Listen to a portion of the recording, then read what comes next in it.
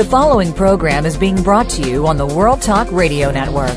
For more information about our network and to check out additional show hosts and topics of interest, please visit worldtalkradio.com. The World Talk Radio Network, where the world comes to talk. The views and ideas expressed on the following program are strictly those of the host or guests and do not necessarily reflect the views and ideas held by the World Talk Radio Network, its staff, and management.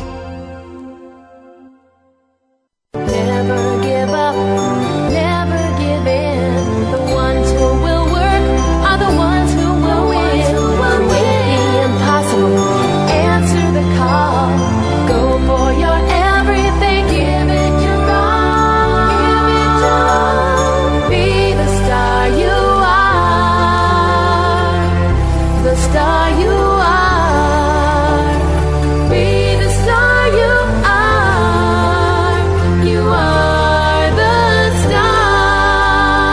Get ready to be inspired, informed, motivated, and recharged on radio's favorite power hour, Star Style, Be the Star You Are, with your hosts Cynthia Bryan and Heather Brittany. Every day is a stellar day on Star Style, Be the Star You Are. Let's get this party started. Cynthia will be back to kick it all off after this break. You'll find all you need in a light that shines.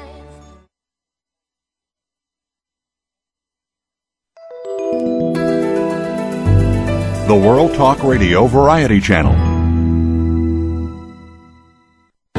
Are you wondering how to jumpstart your life while bringing more excitement and joy into every moment? Join the Goddess Gals, the mother-daughter dynamic duo, Cynthia Bryan and Heather Brittany, each week on radio's favorite power hour, Star Style, Be the Star You Are. You'll hear from the experts and authors that inspire and motivate you to be your greatest unique self. Plus, in Tea for Two, a mother-daughter brew, Cynthia and Heather tackle the topics and tips that make a difference. Listen every Thursday at 3 p.m. Pacific, 6 p.m. Eastern on World Talk Radio, Studio A.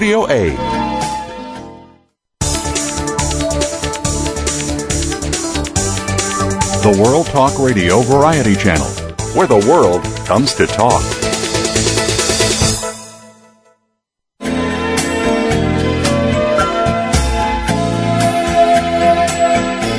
You're listening to Star Style, Be the Star You Are, with hosts Cynthia Bryan and Heather Brittany. Be the Star You Are is a 501c3 nonprofit corporation to improve literacy and positive media. All contributions and donations are tax deductible. To comment on today's show, please call in toll-free at 1-866-613-1612. That's 1-866-613-1612. Or send an email to info@bethestaryouare.org.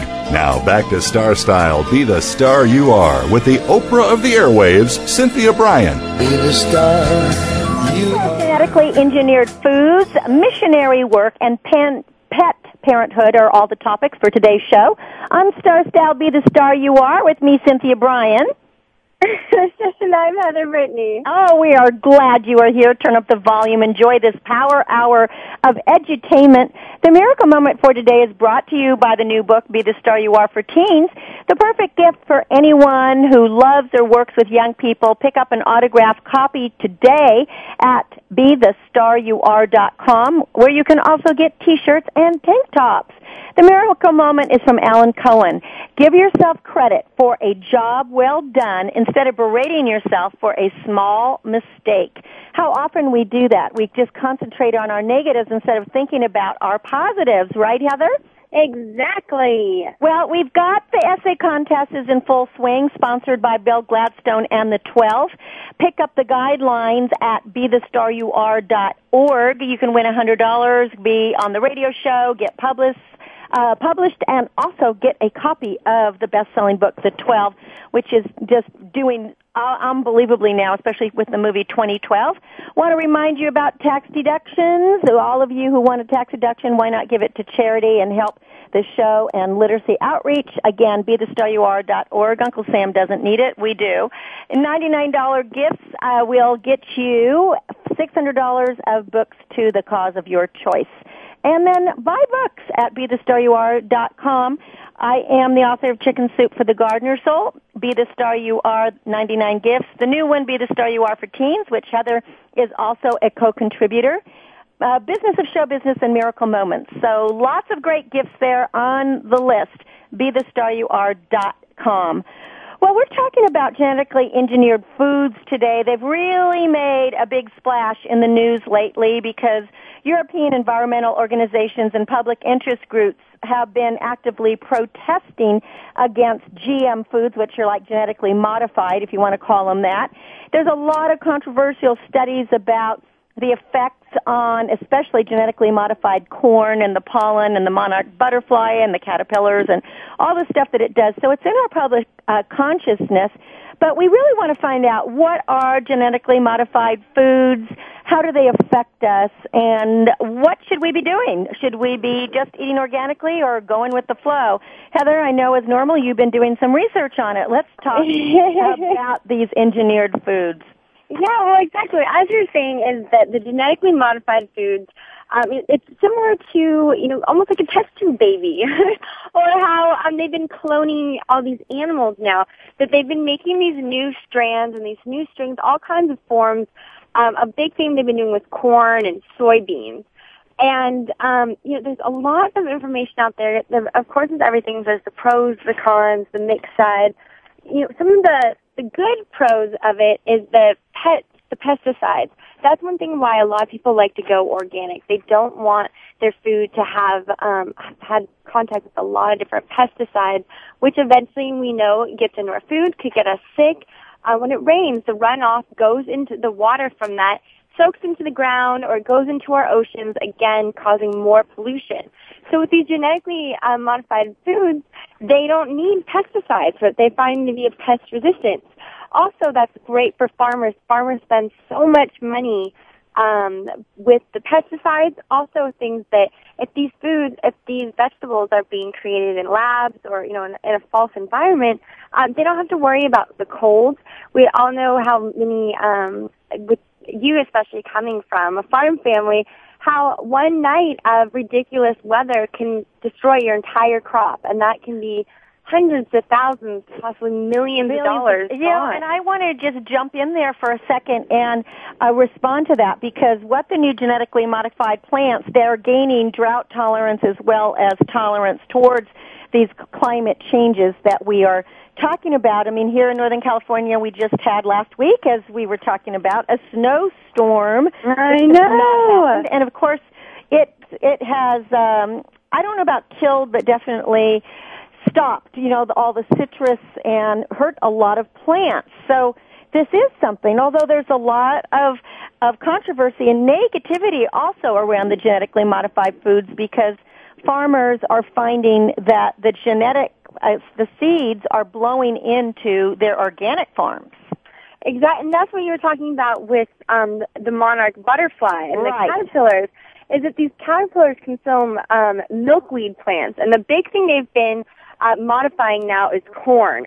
And the fear with that is that the pollen from this corn will blow into the milkweed, and thus the caterpillars eating that, and it's poisonous to them. It's killing them. So therefore, it's kind of the circle of life. If one thing dies out, everything, as they say, kind of ironically, the butterfly effect. That it could really, if one species dies out, and well, if that's another species, predator or prey, it kind of, throws the whole ecosystem out of balance. And also it's interesting to think, if it's killing this, what is it doing to our bodies? And a big thing in the news, or just, in life recently, is how kids and people are just developing all kinds of food allergies. Now, with there being, genetically modified food, possibly, one of the hopes is that they could modify certain things, such as peanuts, to eliminate these allergies that are deadly to a lot of people. Some people, especially with peanuts, they can't even be in a room that someone had, or be around peanut butter breath or anything. So the goal is, they would like to modify these to get rid of these allergies. But as of now, they're still in so many test stages that they actually, when they're discovering this, that people are having allergens to these foods, and because it's brand new, they don't really know how to treat this stuff. So it could actually be potentially more deadly, playing around with the modified foods. They had tried to do this with some kind of soybean or Brazil nut, but eventually they had to abandon the idea just out of fear, because they didn't know when you're playing with people's lives and allergies, there just wasn't enough conclusive evidence. Well, and of course, when we start modifying our food, we're kind of playing God. I mean, there's an amazing documentary out there, and you can draw your own conclusions, how true it is or not, but it's based on a lot of factual statistics and research. It's called Food Inc., and it is really not positive towards the genetically modified foods. The world population is over 6 billion people now, and it's predicted to double that in the next 50 years. And of course, with this modified food, they're hoping that there'll be an adequate food supply. But one of the issues seems to be that it's also putting the food supply of the world in the hands of a few corporations. Exactly. And what will that mean if a corporation decides, it wants to eliminate a certain element or a certain population? I mean, this is a little frightening. It's frightening in that sense too. And just as, with the economy now, how we've seen how it's really becoming a monopoly, is that, the few people are controlling a lot of stuff. And as we're talking about food, though we might get more food, doesn't mean it's healthier. Just as we know, if you go to the grocery store, you can get real fresh, all kinds of, for cheese, for example, a fresh kind of cheese, but it's going to be expensive. Or you can get this processed cheese that if you read the ingredients, the first two ingredients are oil and water, which are not in cheese, for $1. And that's something too with people, as we see with fast food places, you can get a lot of food, but not a lot of nutrition. And this has to be another reason why we are less healthy than we were 25 years ago, and that we have bigger problems with obesity and diabetes and as you were saying earlier, more allergies, because a majority of the population is not eating properly and not getting the nutrition they need. They might be getting a lot of calories, but that doesn't translate to vitamins, minerals, and what the body is really craving. Exactly. And here in America, especially, we see it's fascinating, when you study other countries and other cultures, the way they eat, so much more nutritious, so much slower, and why they aren't having such high rates, of obesity and diabetes, as you were just saying. For example, if you've ever heard of the book, I believe it's called French Women Don't Get Fat. Right. And it's really talking about, it's interesting how in France they take 2 hours every day, they eat baguettes and cheese, but not, an entire one. They eat slowly, and they eat rich and healthy and nutritious things, and they walk everywhere. But things in small portions. Here in America, everything is ridiculously over-portioned. We never, we're trying to do 10 things at once. We're typing on the computer, we're eating food, we're making a call, and it's really, when you're not taking the time to focus on one thing. That's why a lot of times people, they'll be munching away and they realize, oh my God, I just ate this entire box of cereal. Why aren't I full? They're not. What's funny, Heather, that you're saying about the supersize is I was just watching the Food Network for about 15 minutes yesterday, and I don't remember what show it was, but they were talking about supersized restaurants, and they showcased a deli in New York that serves 10-pound sandwiches. So it's piled on with pastrami and turkey and corned beef. And it's so big, they cost about $50 a sandwich. But it was the owner wanted to do something so over the top and so big, and everything in the restaurant is 10 pounds or more. So if you order ice cream, you're getting a couple of gallons, Oh my God. I know. That is a little bit definitely over the top. But anyway, back to the genetically modified foods. Like when we start talking about pharmaceuticals, medicines and vaccines are usually pretty costly to produce, and sometimes they require special storage conditions that aren't really available in the third world countries. And so what researchers are attempting to do is to develop edible vaccines, like in tomatoes and potatoes, so that the vaccines will be easier to ship, to store, and to administer maybe as injectable vaccines to the populations in these third world countries.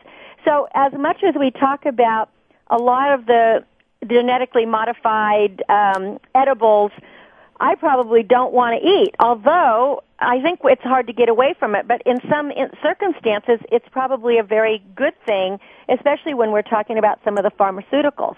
Exactly. Well, the whole thing with it is that it does have the potential to solve many of the problems, with hunger or malnutrition, and it can help preserve the environment in the sense of that, we're not having runoff and all these pesticides. But at the same time, there's a lot of challenges with it, especially government regulations. And, a lot of people, as we've seen in a great way, a lot of people are trying to move to healthier ways. That's why people go to the farmer's market or they're shopping at more kind of holistic-y type grocery stores now, because people are realizing, what they're watching films like this and reading books, that it's rather frightening to find out what we're putting into our bodies. And a lot of times we think we're eating something healthy, and it's not. Just because something says it's a salad, if it doesn't have to be healthy. I mean, the dressings we put on it, which again, all these big corporations, a lot of this stuff, it's cheaper, it's mass-produced, and it's not nutritious. And I think what we have to do is start reading labels, look for the nutrition in our food. A lot of the corn products are definitely genetically engineered, so if it has corn in it, it's probably from a Monsanto product, and we really need to be cautious, and at the same time keep our minds open, because we want to make sure that in 50 years there is enough food to feed the people of the world. And if the way to do it is by modifying some of our sources, we're going to need to do that. Will you give out the website, Heather? This is a really interesting segment. We may have to revisit it again because it's definitely a big discussion. Yeah, most definitely. We want you to go to BeTheStarYouAre.org, BeTheStarYouAre.com, and MySpace/Carmony Clutches, both with a K. And don't forget to pick up your Carmony Clutches for the holidays, the gifts for a wonderful gift that is all natural recycled baubles and beads for all the women on your list. So go to CarmonyCollection.com or MySpace, Carmony Clutches, K, the Carmony and Clutches with a K, and you can get it there. Well, we're going to go on a mission when we return with Aileen Daly and her book, Joy and Adventures in His Service. I'm Cynthia Bryan.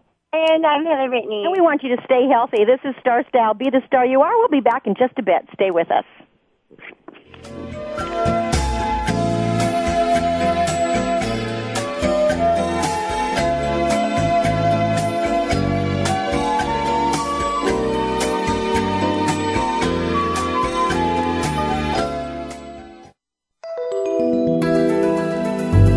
The World Talk Radio Variety Channel.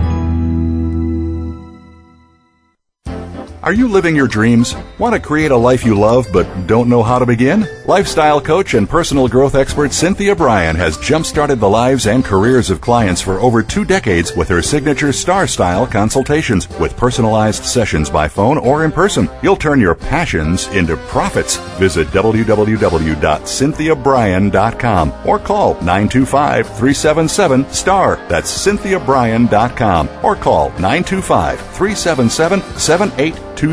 Cynthia Bryan is your guide on the side. www.cynthiabryan.com. You can be the star you are. Are you wondering how to jumpstart your life while bringing more excitement and joy into every moment? Join the Goddess Gals, the mother-daughter dynamic duo, Cynthia Bryan and Heather Brittany, each week on radio's favorite power hour, Star Style. Be the star you are. You'll hear from the experts and authors that inspire and motivate you to be your greatest unique self. Plus, in Tea for Two, a mother-daughter brew, Cynthia and Heather tackle the topics and tips that make a difference. Listen every Thursday at 3 p.m. Pacific, 6 p.m. Eastern on World Talk Radio, Studio A.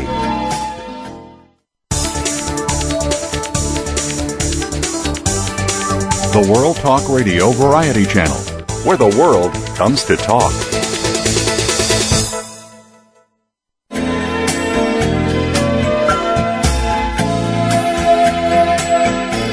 You're listening to Star Style, Be the Star You Are, with hosts Cynthia Bryan and Heather Brittany. Be the Star You Are is a 501c3 nonprofit corporation to improve literacy and positive media. All contributions and donations are tax deductible. To comment on today's show, please call in toll-free at 1-866-613-1612. That's 1-866-613-1612. Or send an email to info@BeTheStarYouAre.org.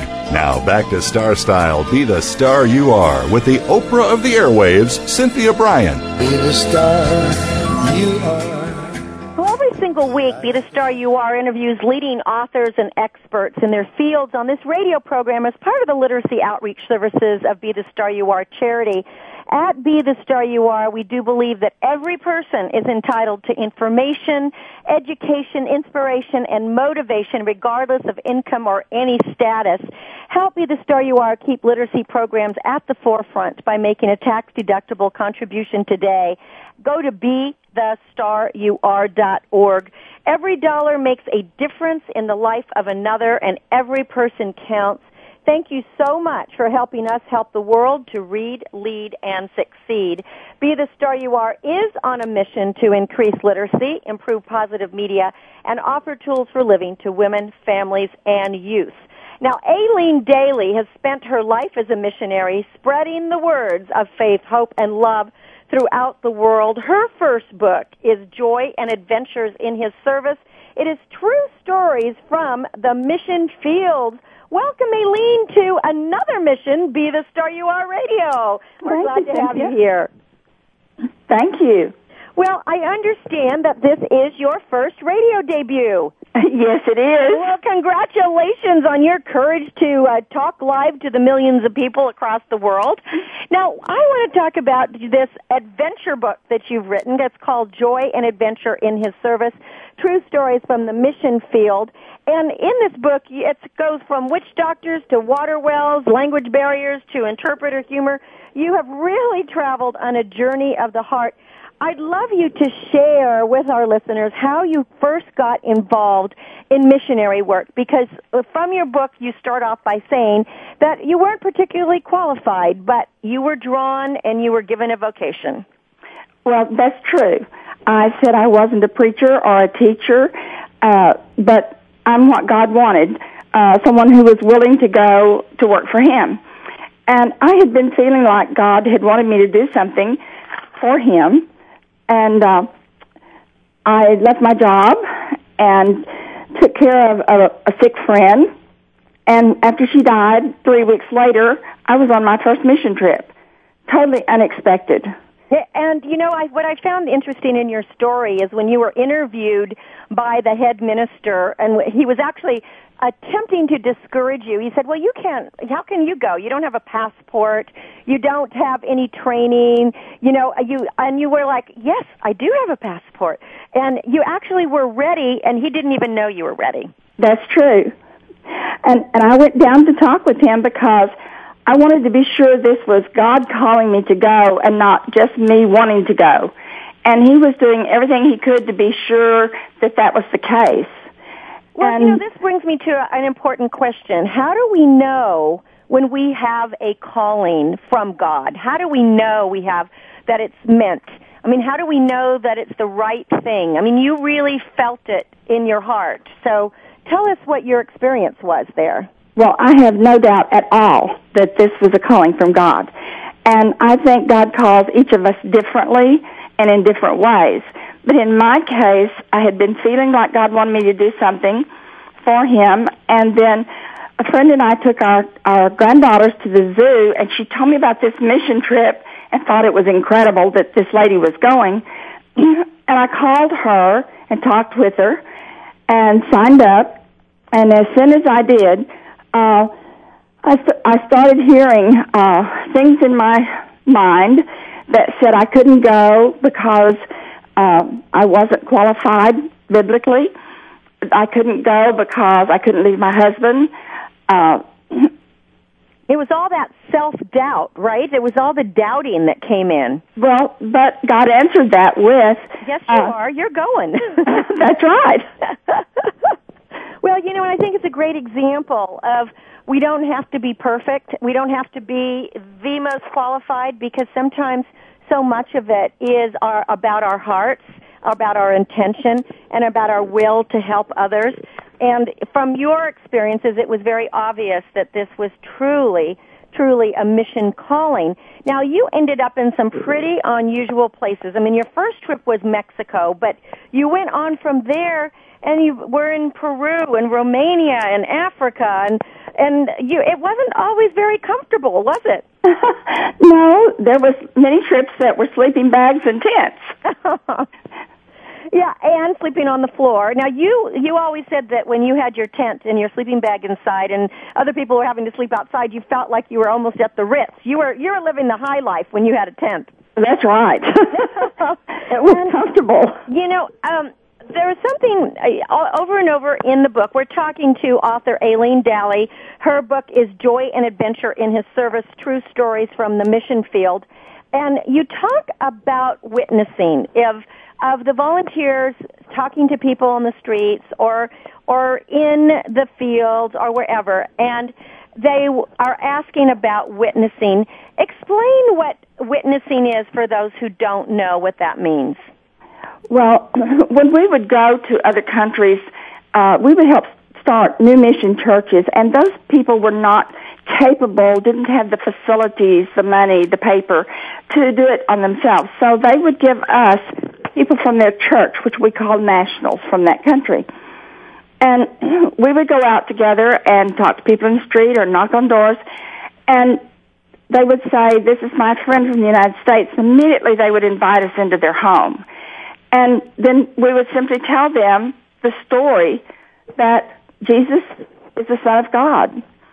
And he loves you, and he wants to you to come to know him as Lord and Savior. And we would just go through the plan of salvation and ask them if they would like to pray to receive Christ. And we're in the United States, we're not as open to that. They're hungry for it in these other countries. When this was one of the questions that I had, because I didn't read it in your book, but did you ever find resistance from people who had maybe another religion or another belief? Because it does seem like the people, especially in the African bush and, you know, some of these very remote third world countries, were extremely receptive and so welcoming for it. Occasionally someone would tell us that they have a different belief, and I would usually say, "Well, that's good. I'm glad that you believe. Can I share with you what I believe?" And they would say, "Well, yes." And I would go through the plan of salvation with them and ask them if they had ever prayed to receive Jesus Christ as their Savior, and they would say no. And then at that point, they would do that. It must have been exciting for you, for yourself to witness the people that were not only coming of faith, but having more a chance in their life, because you talk about, you know, in some of the countries how far the women had to walk to get water, and you were bringing them not only a religion, but you were bringing them some relief as well. Talk to us about some of the hardships that you witnessed in the countries you visited. Well, in the bush of Africa, they were having to go down the mountain and carry on their heads buckets and barrels of water back up to their homes. And when we got there, we, of course, did not have any idea of what we were going to find. And as soon as we realized what they were doing, we only had water to wash our hands with twice that whole week. There was no bath, no hair washing. No washing of your hair. Nothing, no. We used handy wipes and, just basically did without, just as they did. And the second time I went back to the bush, the ladies came running to me because the year before I had taken a big sack of soap and shampoos and this kind of thing. And they came begging, "Did you bring them to us again? Did you bring them to us again?" The things we take every day for granted, they don't have. And this is something that all of the missionaries do, is you always bring necessary items that, again, here in America, it seems like second nature to us, but they were really very elaborate gifts to so many of these native people. Yes. Yes. Did you find that there were certain items that across the board, across the world, people wanted more than anything else? I think probably the soap and shampoos. Is that right? Uh-huh. Now, there was, in one country, I had bought a dress from that country because I needed another dress that week, and I ended up taking it off and leaving it there for a lady who didn't have clothing. And so sometimes we do take clothing and things like that also. So how, you're continuing in this mission. This has really become a very big part of your life and your husband and your friends. How has it affected you? I mean, you feel very dedicated, and has it made you just more joyous, more happy? Give us some of the results of this work, because this was not easy. None of this is easy. Well, it's joyous for you because you believe in it. That's true. And no, it's easy, but God makes you happy about it. My husband told me one time I was never happier than when I was on a mission trip. Really? Absolutely true. And when you're leading people to the Lord, it's like God just fills your heart to overflowing, and you'll have tears running down your face because you know that you are saving someone from eternal hell. And there's no other way to help people better than that. So for you, this has really been like a heaven on earth, being able to help other people witness the message of God and the message of Jesus Christ. This has been something that you have really, really have a passion for. Oh, I do. I do have a passion for it. And it has made me even more outgoing at home with people and teaching them, because I didn't do that before I started going on mission trips. Well, one of the things you have at the back of your book, and again, the book is Joy and Adventure in His Service, you have something called Mission Tools, and then you have some missionary do's and don'ts. Could we go over some of these? Because if anybody's listening and they, too, would like to volunteer for a mission, for whatever, whatever religion they're part of or whatever, I felt this was very helpful because you did something funny with those animal balloons. That was very fun. Well, it was, and the thing of it is, I had so many people when they found out on the mission trips that I made them, we'd have a class for the other team members and teach everyone how to make them. So what these were, you tell a little bit about it. You know how to make balloons into the shapes of animals. You could write stories on them or write words on them, and they would help illustrate some of the Bible stories. Absolutely. Or make a balloon while you're talking to children and teaching them morals, at the same time as you're making the balloon. When you're making the balloon, you've completely got their attention and they're listening to you. And then when you get through, they're so excited over that balloon. And I imagine that in some of the countries, many of the children may not have seen these kind of balloons before. Oh, many countries haven't seen balloons at all. And I have to tell you, many of the people in the bush of Africa had not even seen a white woman before. Oh, my goodness. Now, were you ever, were you ever fearful for your own safety, or did you just trust? Oh, no. I was never afraid, not on a mission trip. I've been more afraid in the streets of Houston than on any mission trip I ever took. That's really interesting. That's interesting because you felt like you were so guided. Well, some missionary do's and don'ts. Some of them are very practical, and others of them are whimsical, and you wouldn't even think about it, but they're important. And the first one that you say, and I think this is critical, whether you're on a mission or whether you're just traveling anywhere, is don't be an ugly American. You're in their country, respect their customs, don't offend them.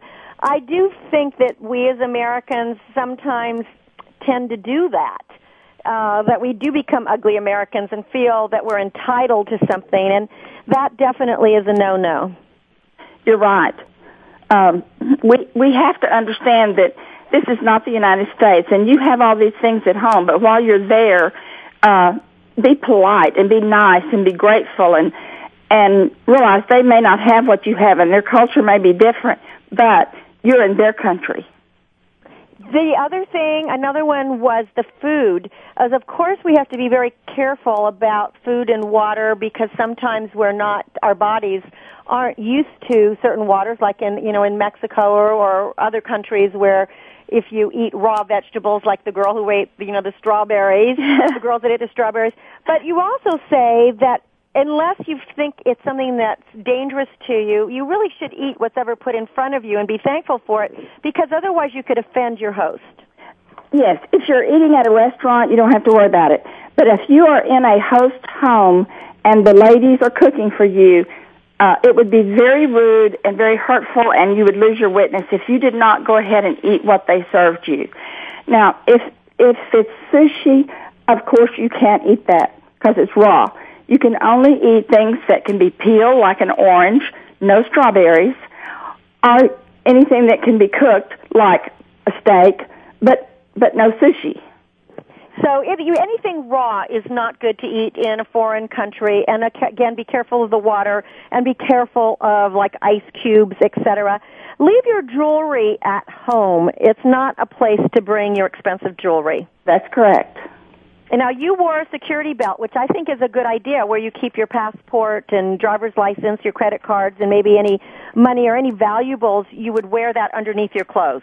That's correct. Yes.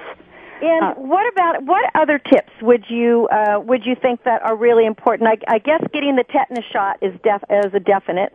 Well, whatever country you go into, you'll get a list of the shots that are required from that country, and so you just need to get a tetanus shot for whatever country you're going into. But then go to the doctor and find out what you need.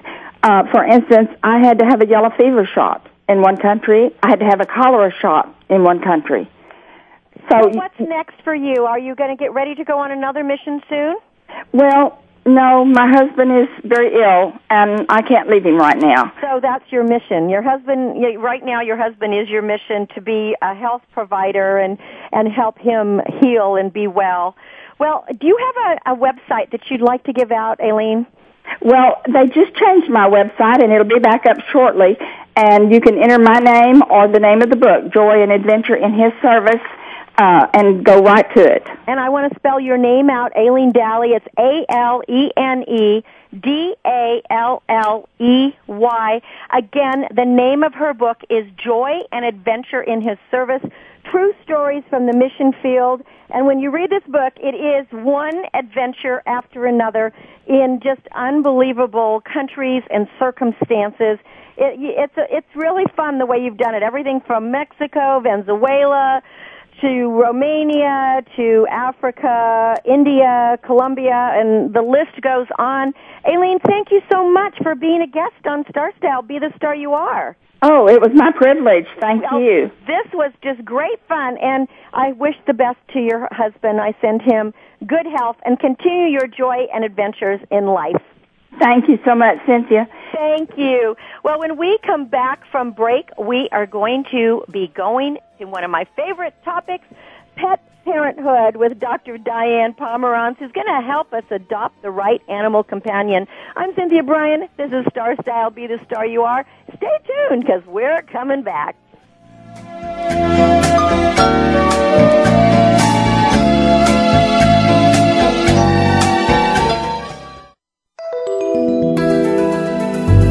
The World Talk Radio Variety Channel.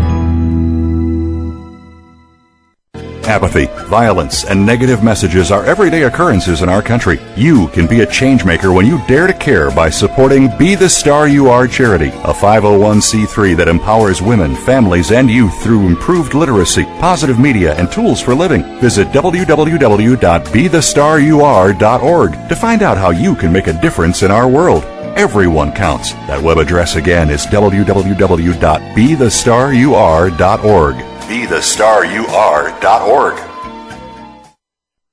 Is your sexual relationship satisfying? Do you have a nagging question about sex and you can't find the answer? Tune into Sex in Our Cities with hosts Donna Kane Francis and Robin Potter Kimball. Two advanced practice registered nurses are here to answer all of your questions about sex and relationships. Each issue will be presented in an objective, unbiased perspective designed to educate and empower you to make healthy decisions and bring about change in your life. Sex in Our Cities is broadcast live Thursdays at 2 p.m. Eastern Time, 11 a.m. Pacific Time on the World Talk Radio Variety Channel. Are you you wondering how to jumpstart your life while bringing more excitement and joy into every moment? Join the Goddess Gals, the mother-daughter dynamic duo, Cynthia Bryan and Heather Brittany, each week on radio's favorite power hour, Star Style. Be the star you are. You'll hear from the experts and authors that inspire and motivate you to be your greatest unique self. Plus, in Tea for Two, a mother-daughter brew, Cynthia and Heather tackle the topics and tips that make a difference. Listen every Thursday at 3 p.m. Pacific, 6 p.m. Eastern on World Talk Radio, Studio A.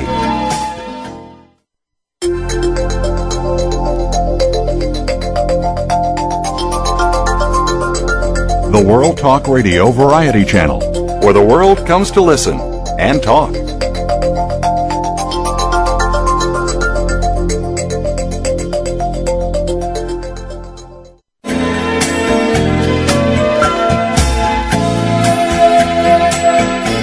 You're listening to Star Style, Be the Star You Are, with hosts Cynthia Bryan and Heather Brittany. Be the Star You Are is a 501c3 nonprofit corporation to improve literacy and positive media. All contributions and donations are tax deductible. To comment on today's show, please call in toll-free at 1-866-613-1612.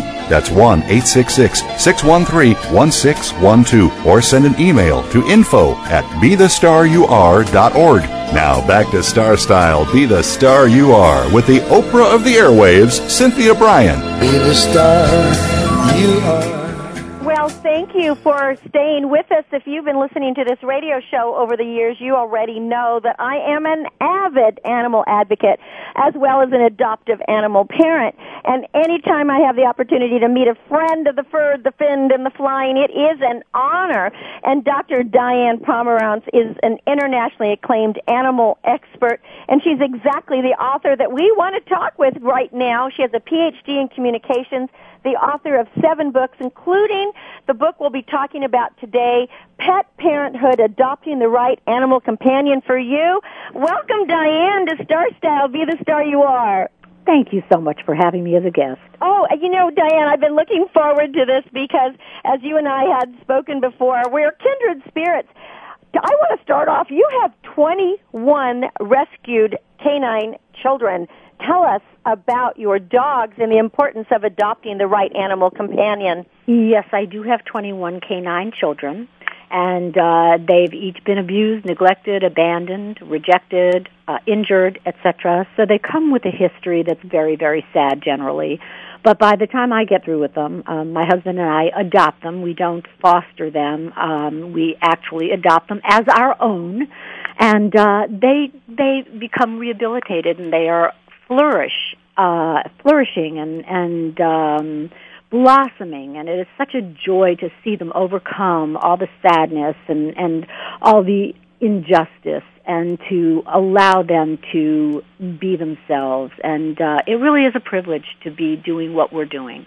Well, you know, one of the things that you do, you're a grief counselor. Yes. At the SPCA of Texas. You actually created this pet grief counseling program. Yes, I did. So your expertise, besides just adopting animals, is also in helping people overcome the loss of their animal companion after a death or a severe injury. I'd like to talk about that because just like you talk about your dogs as being your children, our pets are part of our family, and when we lose them, it is traumatic. It's very traumatic. It's devastating. And actually, all this transpired about 13 years ago when I lost my Alaskan Malamute lab mix Caesar, who was a rescue, a stray in a park in Los Angeles, had bullets in him, had been injured, traumatized. It took us 2 years to rehabilitate him. He used to sit in our den and shake and shiver. He was bullets in him, Diane? Yeah. Mm-hmm. Oh my gosh.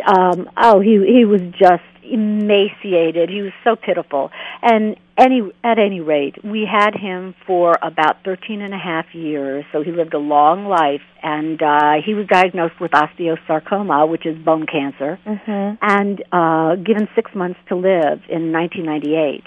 And for the entire 6 months, I cried after the prognosis, and I couldn't imagine life without him. And I had 3 other dogs at the time. Well, but I think the point that you're making here, too, and I don't mean to jump in because I want to hear the rest of it, is that you can't replace one. I mean, no, they're all very special. They're all unique, just like our children are unique. Precisely. And they're so vulnerable, and they're so pure of heart. In the case of animals, there's no agenda, there's no malice, there's no social climbing. There is just unconditional love and gratitude. And they love you for who you are, not for what you do or how you look or how much you earn and what your job title is and so on. So Caesar was so vulnerable, and he'd come such a tremendous distance in terms of his own rehabilitation. By the time that he died, I was more devastated than I'd been with the death of my father to lung cancer, with a dear friend who died of AIDS, a very, very dear friend who was like a brother to me, friend who died of pancreatic cancer, human friends I'm talking about, a human friend that died of stomach cancer, and so on. And I couldn't understand why this experience was so devastating after all the losses. And I'd been to the Northridge earthquake in Los Angeles and lost material possessions and had many changes. And I learned a tremendous amount about grief. And I learned the light bulb went off that I was grieving, which I had never associated with a pet. It just had never even occurred to me. But I manifested the same symptoms as people do when they lose a loved human being. And I found that grief is cumulative, and that loss, there are so many different losses that comprise grief and grieving and mourning. And some we might never even remotely think of, as in graduation. Well, you think, graduation? What? Or marriage. What? Those are happy occasions. Well, yes, but they're bittersweet because what you're doing is leaving one aspect of your life behind you and entering into a new phase. Yes, you're turning a page, Precisely. And sometimes that change is difficult. And when we lose an animal who we are real with, we're most genuinely ourselves with our animal companions. There is no need for pretense. We don't have to put on makeup. We don't have to dress up. We can get down on the floor and act as silly as we want. We can live in the moment with our animals. They teach us that. If you observe an animal closely enough, you find that they just live in the present tense and relish and revel in every moment, especially when you're around. And that's, I think you've just hit it. Your book. We're talking with Dr. Diane Pomerantz, who's the author of Pet Parenthood, Adopting the Right Animal Companion for You, as well as other books, When Your Pet Dies, Animal Elders, Animal Companions in Our Hearts. And what you're saying is so absolutely critical because they forget. I mean, if they've done something wrong and you have disciplined them in some way and you feel badly about it, in 15 minutes they don't remember that. They just love you in that moment. Absolutely, and that's why they make such wonderful therapy animals, and they're in use more and more frequently. It's assisted living centers, hospitals, places where patients are terminally ill, etc., because these animals cut to the chase. They see you for who you really are, and that's your heart and soul and spirit. And I have therapy dogs as well. So, some of the do's and don'ts of finding the right companion for yourself, and when not to do it. I had expressed to you as I made a large mistake a few years ago after my dad died, when I grew up on a farm and my mom was alone, and my dad's dog had died right before he died. And here's my mom alone on this big, big farm. Mm-hmm. So I thought for Christmas I should get her another dog. Mm-hmm. And I called her the night before and told her I was bringing her this puppy, and she just was so upset because she thought I was trying to replace my dad. Precisely. That was not a smart thing, but it all worked out in the end. But I realized a big lesson there, and you talk about that in your book. Share that, how important it is and foremost, to qualify these gifts. Sure, before you even entertain the notion of giving an animal as a gift, you really need to discuss it thoroughly with the potential recipient. And you really need to determine whether they are up to the task, as your mother was probably deeply grieving the loss of your dad, and, here in this great big empty property now, and the loss of her dog, etc. It's something that you cannot replace, and you really need to take the time to mourn, and not only mourn, to celebrate and eulogize the life that's gone. And then, it's really actually very subjective because each person is different. And once in a while I'll hear about people that, have lost a dog. Within a couple of days, another dog shows up literally at their doorstep. And it may not at all resemble the dog that they lost, but it's meant to be. And right, it gives me goosebumps when you say that. Yeah, it's almost like the spirit of the dog that was lost sent, another angel to help them through. I totally believe that because I personally experienced that in several situations. However, again, the dog or a cat or horse or whatever is not replaceable, and each person grieves differently, and that's something else that's really important to understand, that don't leap into a decision like that. You always really need to think in terms of your lifestyle. Is this an appropriate, suitable thing to do in terms of how many hours you have in the day and what you do with those hours? Do you work full-time away from the home and think about adopting a puppy or a kitten? Well, you know what? That's a really bad idea because these animals are sentient, highly sentient. They're very sensitive, and they have radar. They are so telepathic in my experience that they need that interaction, and you don't adopt a pet to leave it as a latchkey pet, just like a latchkey child. Well, you might have read in the newspapers the crisis that's happening in California now with the Chihuahuas. Yeah, which and makes and me throughout so the nation, very not sad just because of Chihuahuas. Hollywood and everybody, the movies and all the stars having them. Well, everybody started adopting them and then bringing them to the SPCA or the pound. Right. Well, it's not okay. No, it's not. These are living creatures with whom we share the planet, and we need to think in terms of a lifetime commitment, not a 2-year commitment, not a 1 month, not a Christmas. Oh, gee, that kitten looks great with a red bow. Right. No. Well, I always end up, I have a barnyard filled with adopted animals and chickens and ducks and geese and rabbits and goats and horses and pigs and all of that. And they're all, they were all abandoned. And I always find around Easter, people are, they get these little ducklings or the little chicks or the little bunnies, and within a month, when they start getting bigger and they realize that it's actually a commitment, they'll set them free or they'll turn them loose and they'll just let them, want them to just go off on their own as if they can take care of themselves.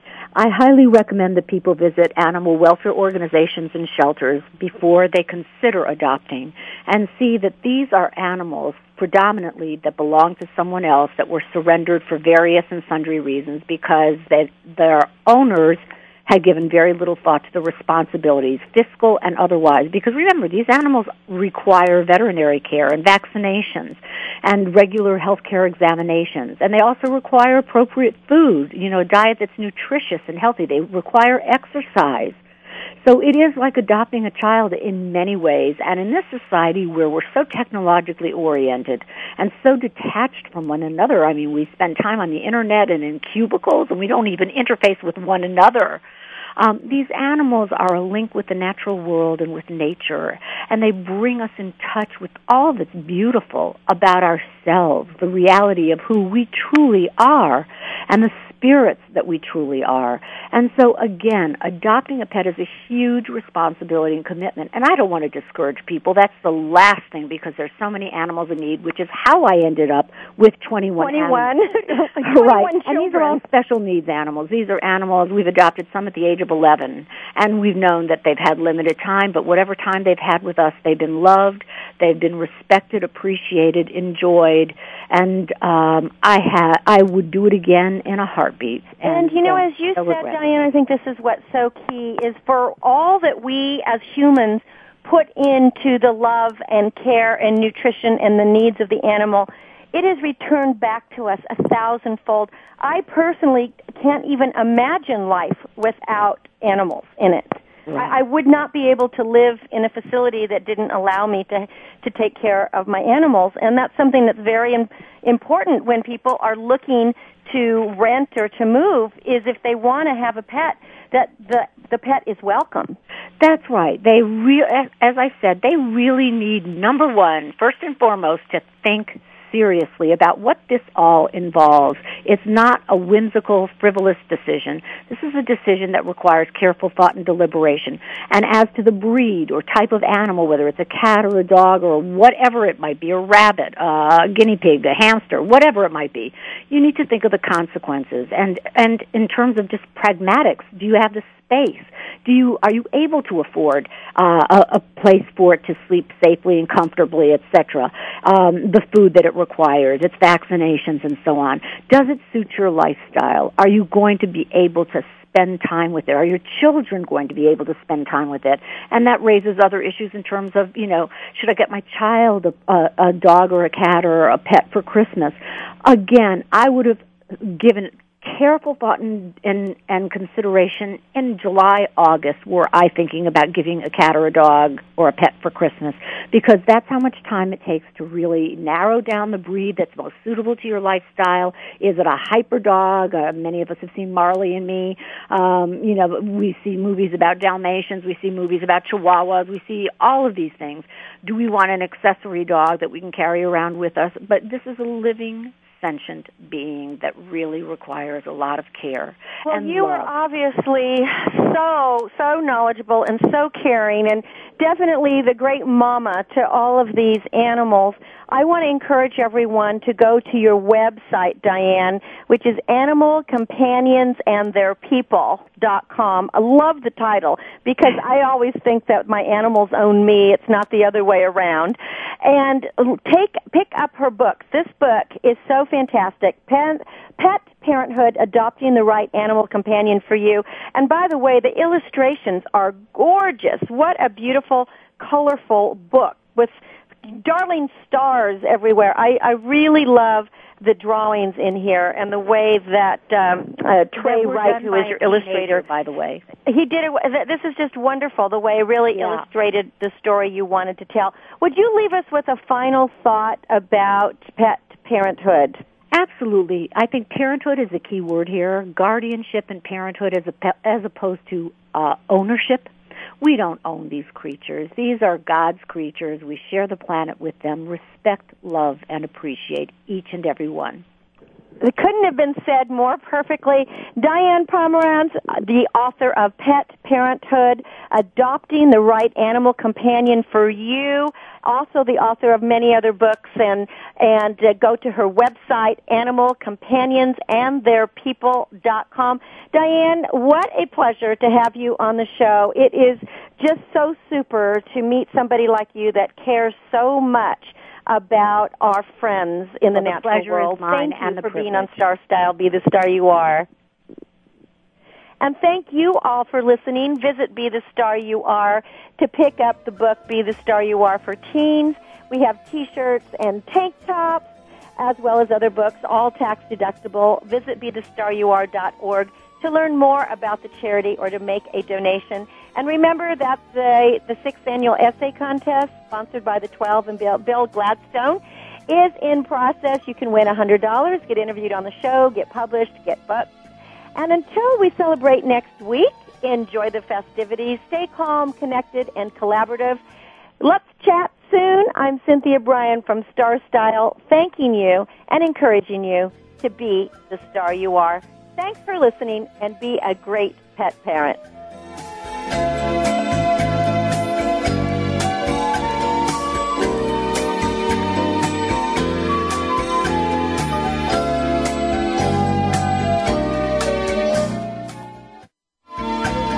Thanks again for listening to Star Style, Be the Star You Are. For more information about Be the Star You Are Nonprofit Corporation, please visit BeTheStarYouAre.org. That's BeTheStarYouAre.org. Join Cynthia Bryan and Heather Brittany again next Thursday at 6 p.m. Eastern Time, 3 p.m. Pacific Time, here on the World Talk Radio Variety Channel. Remember, to be a leader, you must be a reader. Enjoy a stellar week. You're a secret